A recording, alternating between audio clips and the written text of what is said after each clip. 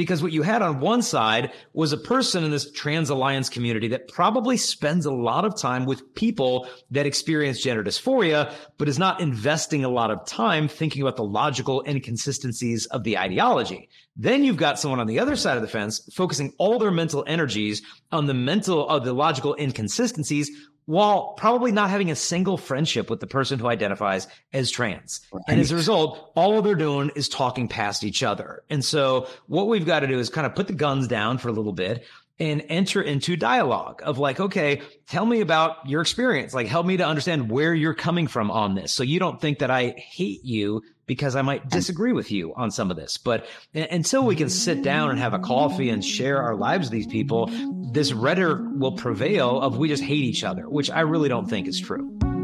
Welcome to the Huntley Leadership Podcast, helping leaders be a positive catalyst in the people they support, the organizations they serve, and the communities they live. This podcast will make you think, laugh, and grit your teeth with new determination to make your parish or business a place of transformation, passion, and purpose. If you're still breathing, you are powered for impact.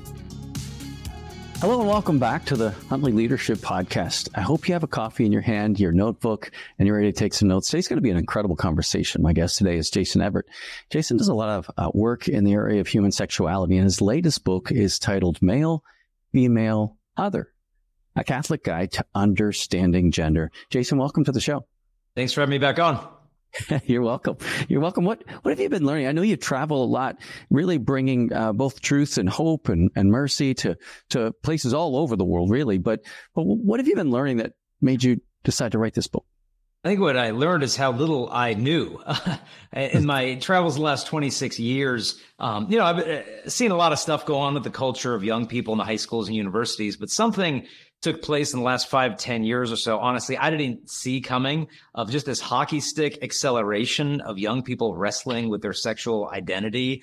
And they'd come up to me after the assembly and say, hey, I'm bi and non-binary. How do I tell my mom that? And it's like, okay, well, we've got these new questions to navigate. And we've got parents coming up to me and saying, hey, I'm going through a custody battle with my ex-husband, and he's wanting my daughter to transition, and I lost custody, and now they want to have this gender-affirming surgery for my 16-year-old daughter, and I'm devastated, and what can I do? Priest coming up to me of just like, okay, I don't know how to really pastorally address this whole gender fluid, non-binary thing. I mean, I went to seminary. They didn't talk to us about this stuff. So everybody kind of scrambling for looking for answers of what does it mean to be human, and how do we offer our young people and parents and educators a response to this whole question on gender that has plenty of clarity, but at the same time, charity. Like, how do we balance those things instead of just dismissing it or just trying to disprove it of this non-binary, trans woman, gender fluid nonsense? It's either XX or XY. We need a better response than just trying to win an argument. And so that was the fuel behind the book. That's a beautiful motivation. It's such a pure motivation because it's going to take some intellectual fuel to sit down, to process it, to think it through, and not just come to snap decisions that can bring so much division, because we want to love people, right? We want to connect, we want to understand, and we want to be faithful to what God has revealed to us. And so break this down for us. How are you tackling this, and give me some insights? Yeah, well, one girl came up to me 2 weeks ago at an assembly, and she said, I told my mom I'm non-binary, and she got angry at me, and we got in this big fight. And I said, okay, well, let's go back to that conversation. And we're going to try it a second time, only I'm going to be your mom this time and you be you. And I want you to explain to me non-binary, but you're not allowed to use the word non-binary. Now go.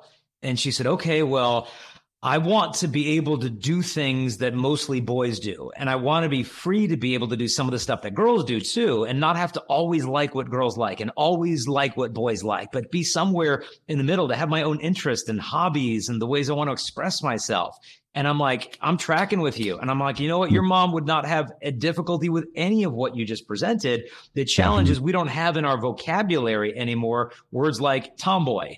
And so what we've got to do is come up with these new words like non-binary. And for a lot of adults, it's like, what? No, you're a girl. Get over it. And it's like, okay, you're missing that. This young person is searching for a vocabulary that resonates with their lived experience of feeling hemmed in by these overly rigid gender stereotypes. And they're finding freedom and a sense of identity in these new emerging gender identities. And it's like, wait a minute, your identity isn't just a rebellion against stereotypes. Because if that's who you are, then you're actually allowing the stereotypes to define you, of saying like, look, I don't fit into this box of what culture says woman is. And so then I'm just not part of the club. And so I guess I'm not a woman.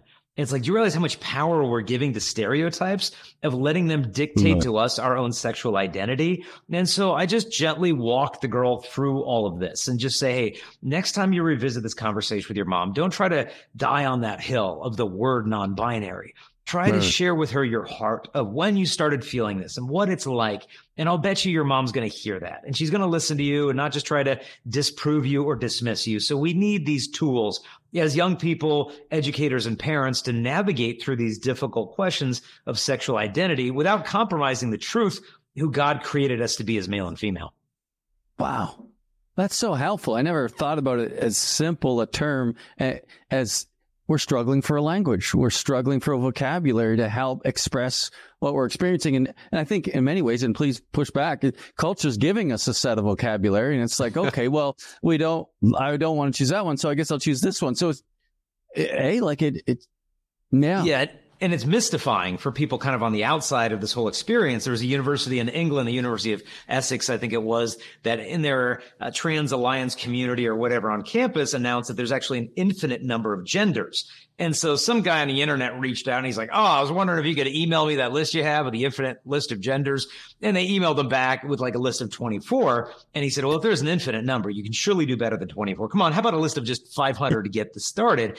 And they said, look, well, you can't list them all because some are unknown or unrecognized. And he said, well, then how can you count them if they're unknown? He said, might I suggest the reason you can't furnish your list of an infinite number of genders is because it would take you forever to write the list. And even if you could write it down, the entire universe could not contain it, even if you used really tiny font. And it's like, okay, did he win the argument? Hands down, he won. But is anybody better off for this whole exchange? No. Because what you had on one side was a person in this trans alliance community that probably spends a lot of time with people that experience gender dysphoria, but is not investing a lot of time thinking about the logical inconsistencies of the ideology. Then you've got someone on the other side of the fence focusing all their mental energies on the logical inconsistencies, while probably not having a single friendship with the person who identifies as trans. Right. And as a result, all they're doing is talking past each other. And so what we've got to do is kind of put the guns down for a little bit and enter into dialogue of like, okay, tell me about your experience. Like, help me to understand where you're coming from on this. So you don't think that I hate you because I might disagree with you on some of this. But until we can sit down and have a coffee and share our lives with these people, this rhetoric will prevail of we just hate each other, which I really don't think is true. No, I don't think that's true either. I do find it confusing. Like growing up, I'm 54. I have to think about that for a second. And it just wasn't much of an issue. You know, as I was getting ready to talk to you today, I was thinking, wait a minute, I remember being 16 and there was a fellow who lived in a house and every now and again you'd see him on the streets wearing a skirt and high heels and he was clearly a man. And I remember that was the only person, and everybody in Halifax knew him. It was like, oh, that's that guy. And so there was, I guess. But it really wasn't anything I would have had to deal with or see growing up. And so watching my kids who are in their early 20s, you know, going through junior high and high school with them, it was an issue. And I thought, wow, okay. Like I wasn't really equipped to handle it. I wasn't really equipped to have conversations about it. I didn't understand it. I couldn't relate to it. Yeah, no, I mean, I remember a similar thing. This is probably 20, 25 years ago when I first moved to San Diego. There was this guy that would kind of roam the streets of La Jolla in a dress with his shopping cart. And everybody's like, oh, you know, there's that guy. And like, do you know who that, well, like, what's his story? And I heard someone say, yeah, I heard his like mom died or something. And, you know, and that's all we knew about the guy. There wasn't like, well, maybe I should go see if he wants to have coffee. Like maybe I should enter actually try to enter into this human being's life instead of kind of seeing him as this almost like a leper. Like, okay, he goes on that side of the street, we go on that side of the street. It's like, that's not how Christ would have engaged these people. The challenge is there's often a lot of stuff going on in these individuals' lives beyond simply expressing their identity in a gender nonconforming way. There's a lot of stuff going on. In fact, there was a gender clinic in the United Kingdom that was actually recently shut down because they were not really helping the young people as they should, that did one audit of the young people coming in who are seeking gender affirmative transitional care. And what they found is they looked at 125 of these young people and found out that 98% of them had coexisting mental health challenges, whether it was autism, obsessive compulsive disorder, anxiety disorders, depression, a history of trauma, family abuse, all these other things going on. But what this clinic would do is flatten all these layers of complexity into one diagnosis, trans, which means there's really only one treatment pathway, which is transition. They didn't have the staffing to be able to help these young people look at this almost constellation of mental health challenges, but rather would tell these young people that the body is the problem. So if we can just use the body almost like this false target of intervention, then you're going to have a sense of control over your life and these problems will go away.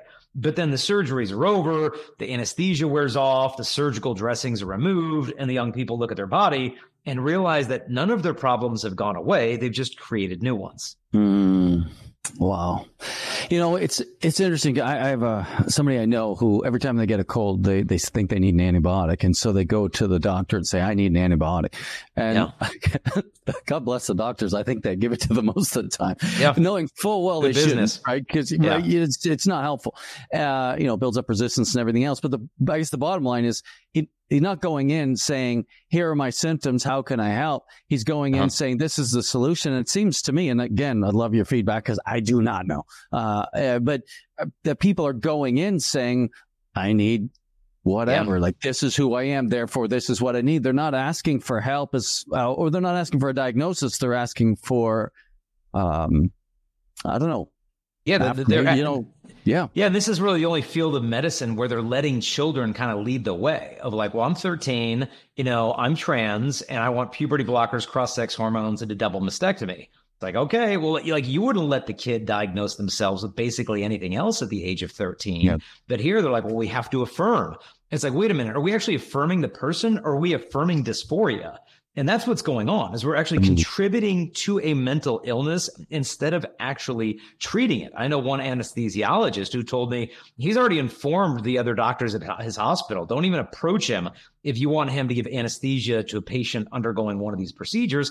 Because he said, I've already seen the medical charts. I've seen all the comorbidities going on in their lives. In fact, I remember at this gender clinic over in the United Kingdom, 35 of their psychologists quit because they were not being allowed to address these deeper concerns. One of the psychiatrists who was treating patients who are adults who had already had these surgeries and they still needed continued mental health assistance. And then he was also treating another group of adults who wanted to surgically transition in different kind of patient populations. And he had an idea, well, what if I brought these two groups together? These post-operative individuals and the pre-operative individuals. And I gave them an opportunity to spend time together, in a controlled setting and a counseling group. And he said, once I did that, a fascinating thing happened. 98% of the adults who previously said they wanted to surgically transition decided they no longer wanted surgery after having talked to those who pursued that path as a form of resolution to their dysphoria. And so if you've got 98% of adults desisting after spending time with those who had transitions, it's kind of an indication this is a false treatment pathway. And some people say, well, no, there are people who go through the surgeries and they say it's the best thing that ever happened to me. And this was a great decision and I'm happier afterwards than I was before. What do you do with those cases? Well, it's almost like having an individual who experiences, a body dysmorphia of like an eating disorder of like, I'm 85 pounds, but I think I'm fat. Could I relieve that person's dysphoria by giving them diet pills and liposuction? Probably. I could make them feel a little better for a while, but does that mean that that's the right treatment pathway for anyone who's dysphoric about their weight? And so we've got to really look, there's more going on here than just your body is the problems and your feelings reveal reality. No, oftentimes our feelings mislead us into thinking that if I can just do this to my body, then the problem is going to go away. And the research backs this up. They show that within 10 years after these surgeries, these individuals' suicide rates climb to 19 times higher than the general population. And it's not because, oh, well, it's a transphobic culture out there. No, it's because 90% of people who commit suicide have a diagnosable mental health disorder. And hormones and surgery are not the way you treat that. Wow. So I used to be in the pharmaceutical industry, and I remember I used to have to read all kinds of white papers, and then you'd go in and you'd talk to the physicians, and you'd be presenting white papers and breaking it down and going back and forth. And half the time they'd say, I don't like that research. I don't buy it. I mean, everything research, evidence-based. And what's the medical community saying now? Like, this just doesn't seem to jive with my experience as a salesman years ago in pharmaceuticals. When you just look at the drugs they're using, like Lupron, I mean, this is a puberty-blocking drug that's actually given to chemically castrate male sex offenders, and they're giving it to 8-year-old kids so they don't go through the wrong puberty. It's like, well, wait a minute, this is being used off-label. This has never been approved by the FDA as a puberty blocker. Sometimes it's being given to treat precocious puberty, where puberty is starting too early and they kind of want to block it until the right window of development happens. But it's never been used to stop puberty when it should be happening. Because if you don't undergo puberty when you should, that's a disease. It's called Kallmann syndrome. And so we're actually inducing a diseased state in children. And it doesn't just pause puberty, it pauses neurological development, it pauses bone development. We're now seeing cases of like 15-year-old kids who have osteoporosis like an 80-year-old, where their knuckles are breaking, their wrists are breaking, their ankles are breaking. And they're like, wow, I've broken 5 bones in the last year, and it never happened before I was on puberty blockers. What's going to shift the tide on this is the lawsuits, and they're already coming in, because you've got to understand, these pharmaceutical industries, obviously, they have deep pockets. But once you reach a tipping point of lawsuits where the shareholders realize the liability of these lawsuits is outweighing the revenue we're generating from the pharmaceutical sales, then it's no longer worth it. Until that tipping point happens, the profitability is still there. And so we've got to understand this isn't just, oh, well, what's in the best interest of our gender nonconforming 13-year-olds? No, this is reaching the point of a multi-billion-dollar industry. I know of one woman who had gone through numerous surgeries, and she said, yeah, I just added up the bills of my surgeries so far, and it's over $1 million. That's for one individual. Now you multiply this out globally, and the numbers are staggering.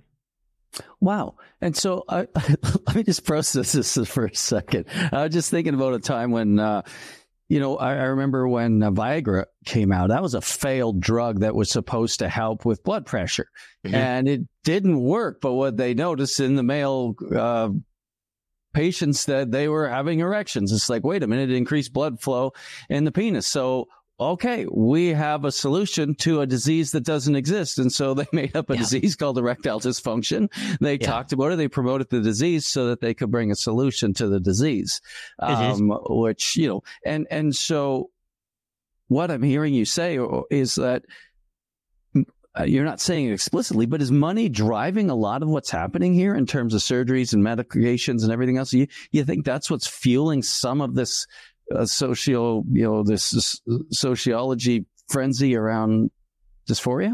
I mean, without a doubt, there's a lot of factors that are fueling it. And to look at this, we need to think of it as almost like, okay, there's this big flowing flooded river that's just taking villages with it downstream. Where'd all this water come from?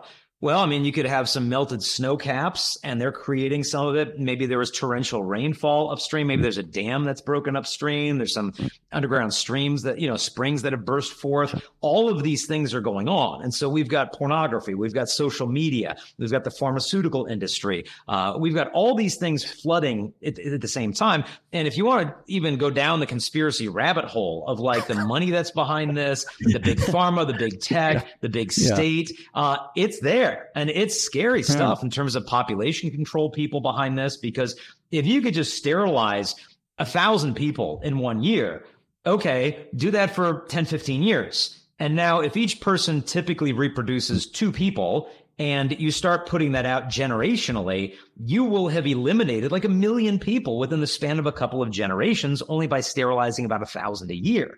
I mean, the math is there, and you look at the people funding some of this stuff, very deep pockets who personally themselves identify as trans, and even, adult businessmen that have fetishes of dressing like women that are funding these things to, in a sense, kind of, make it public that this type of thing is okay. Like, there's some really scary stuff when you actually start diving into it. Now, I'm not ready to say, well, that's the 100% cause of where this is coming from, because gender dysphoria is a real thing. I mean, we've got 4-year-old kids wrestling with their sexual identity that have never watched a TikTok video, that have not been influenced by the pharmaceutical industry, but they're living in this culture that if I'm wondering, I don't feel quite at home with the guys, and then I see these shows on TV and I see these ads on Instagram. When I get my cell phone at the age of 12, it's lighter fluid, creating this blaze that otherwise could have been put out quite simply. I remember when I was a little boy, I don't know what I was, first, second grade.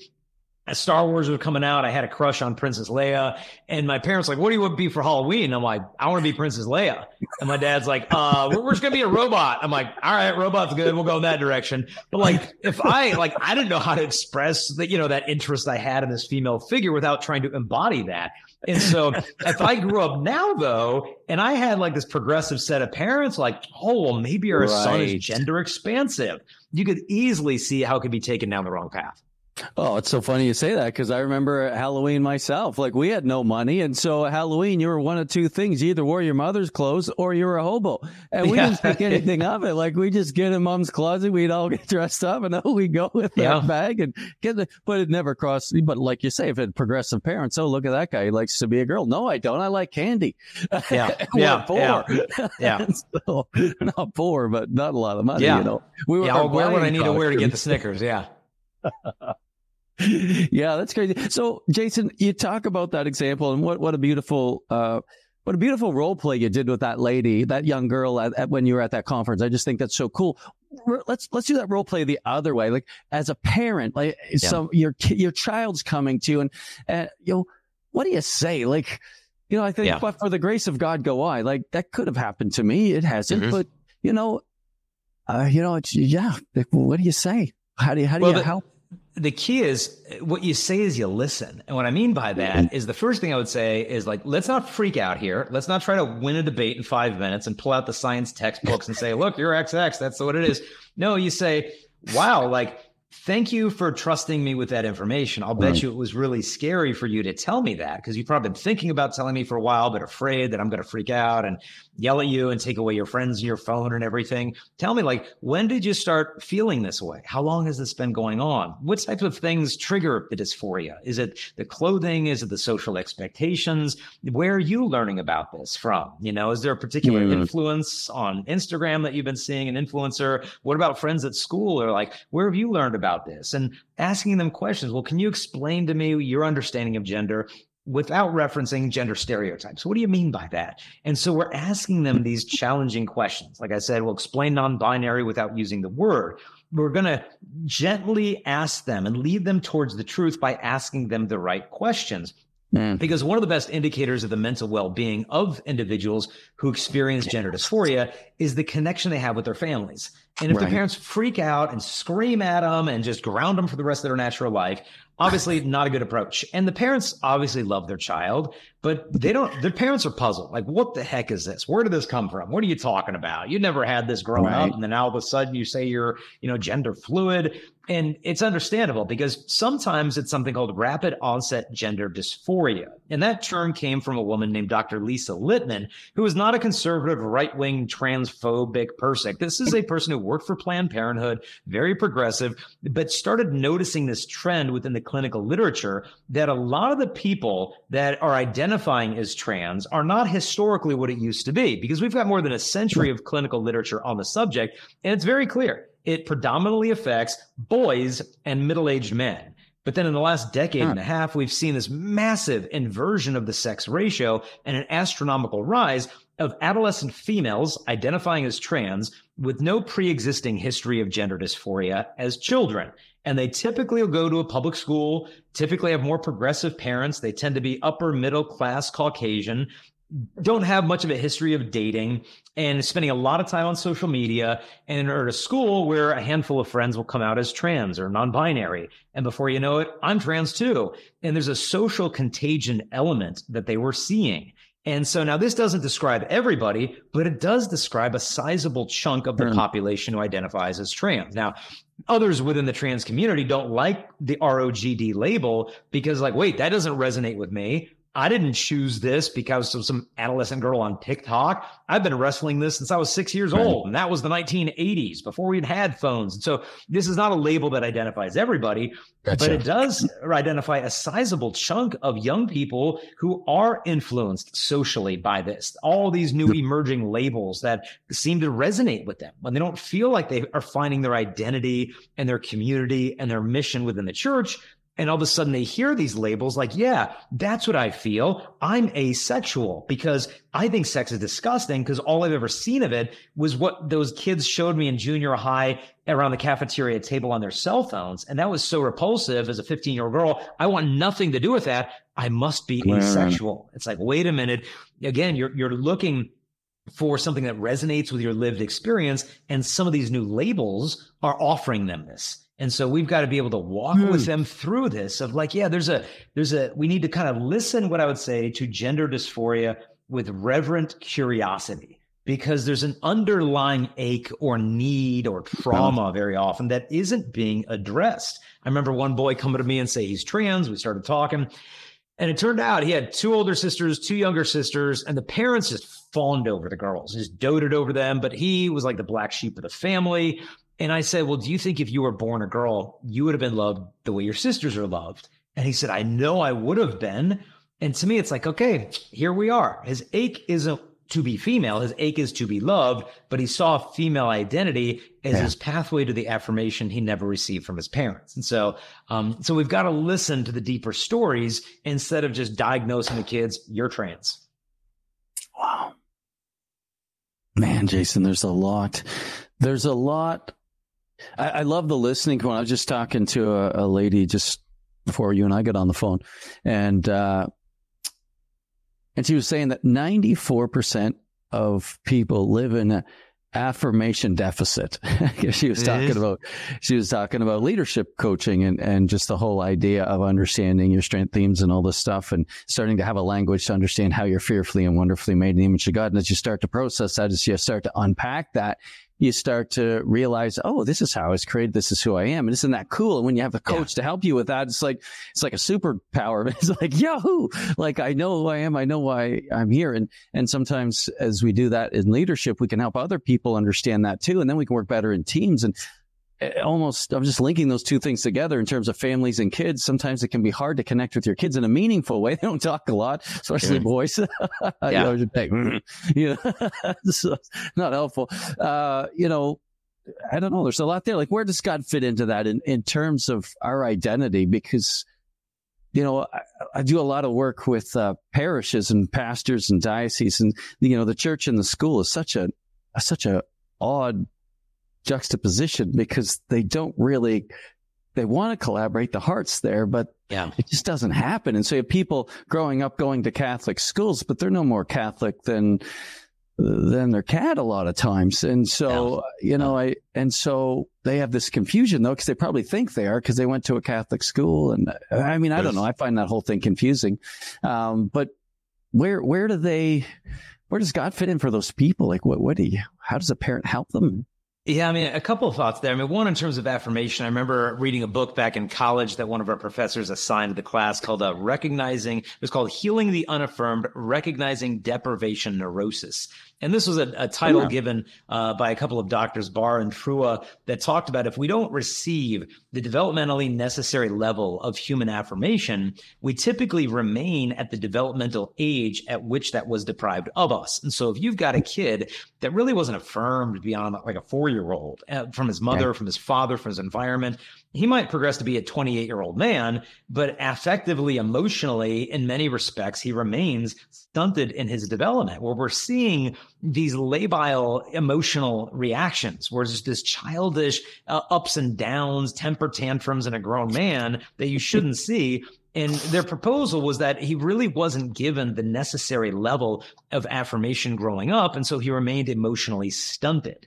And so this goes for everybody, not just a gender, people wrestling with gender dysphoria. We all wrestle with this, I think, to some extent.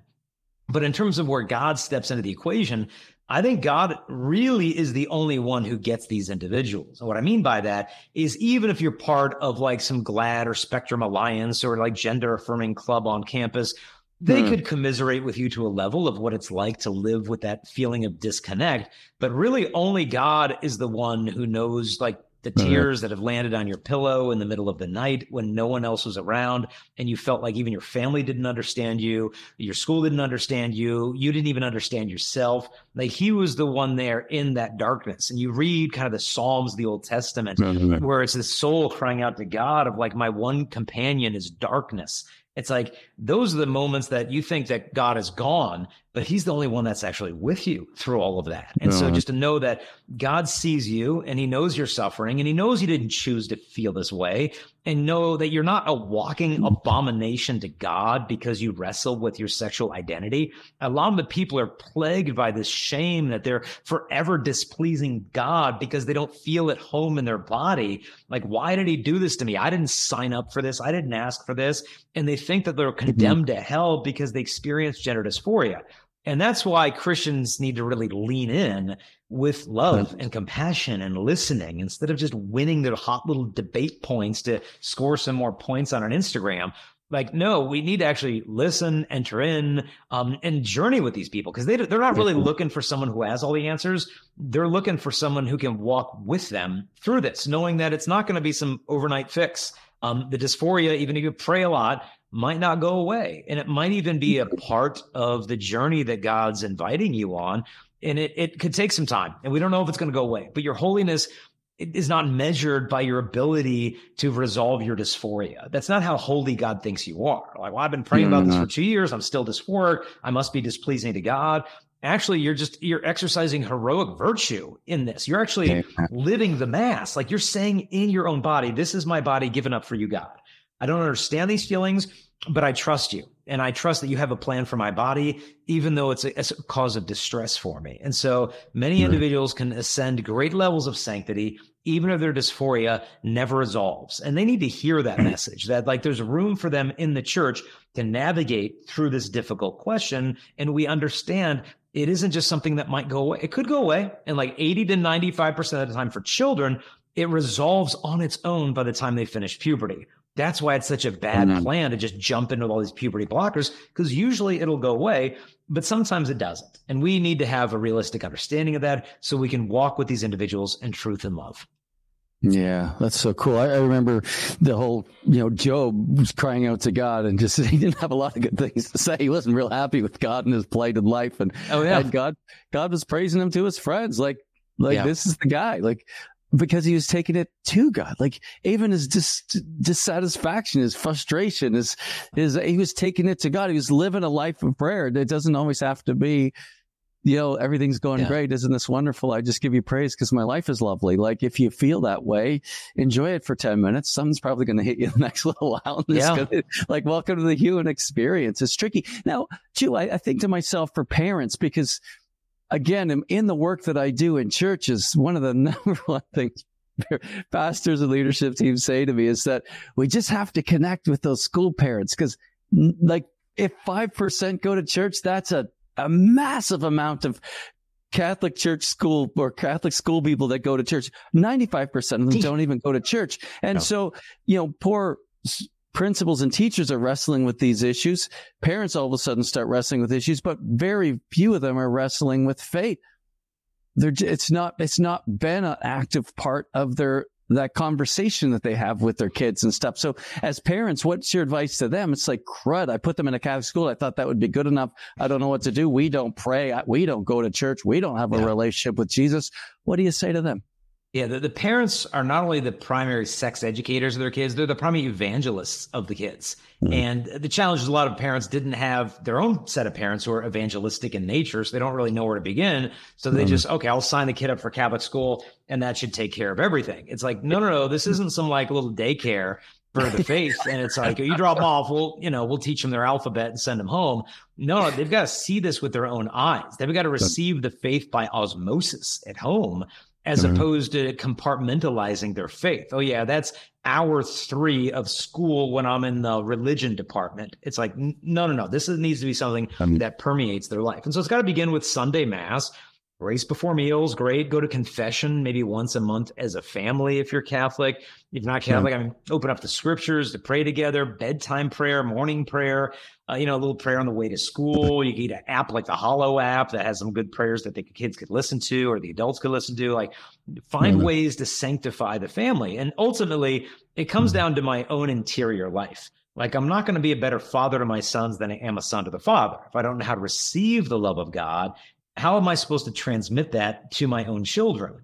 And so we've got to realize, instead of like, oh, how do I fix those kids?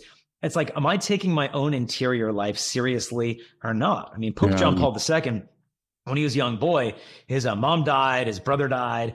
And he said, I remember after my mom died, he said, my father's life became one of almost constant prayer. He said, sometimes I would wake up at night, I'd look in my father's room, and I'd see him kneeling on the floor, just kind of lost in prayer. And he learned from that, like, men pray, like men take their interior lives seriously. I remember talking to a friend of mine. He's like, oh, do you remember Matt from college? I'm like, yeah, I remember the guy. I didn't know him well.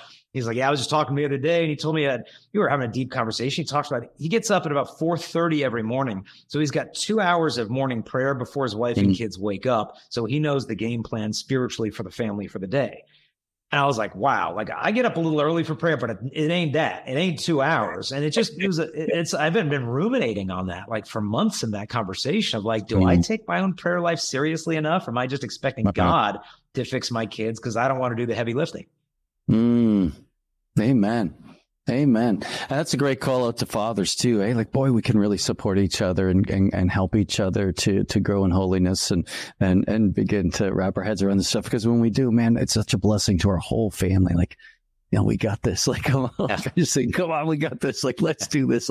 Let's not let our family down. It's too important. And that's not to say that people who are families that are close to Christ and celebrating the sacraments, kids may not go through this. So that's not what I'm saying, because I'm sure that happens too. But anyway, it's such a helpful book. So what's your hope for this book? And I know too, and I just want to say this, I hope everybody goes and gets the book, male, female, or other. And it's probably a great conversation starter for families, but this can be used in churches, like, discounts if you buy in bulk. Like, I mean, holy jumpins, like I hope everybody reads this, because we have to have these conversations with love and truth and charity, right?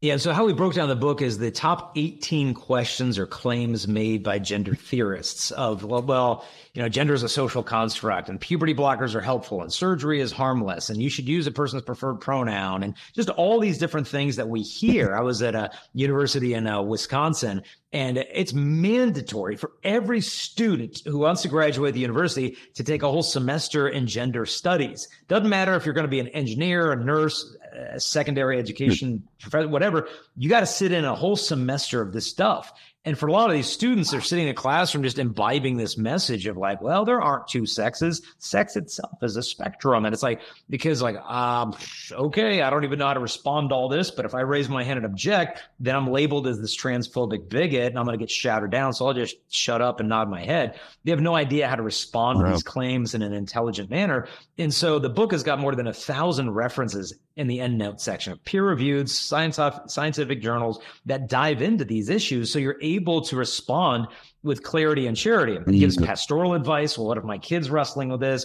Or personal advice. What if I've got gender dysphoria? What does God think about me? And so it dives into all these really tricky subjects and walks you through. But it was a challenging book to write because I finished like 15 books. I think, okay, I'll read 15 books on it, combine that with my pastoral experience. I'll be ready to go.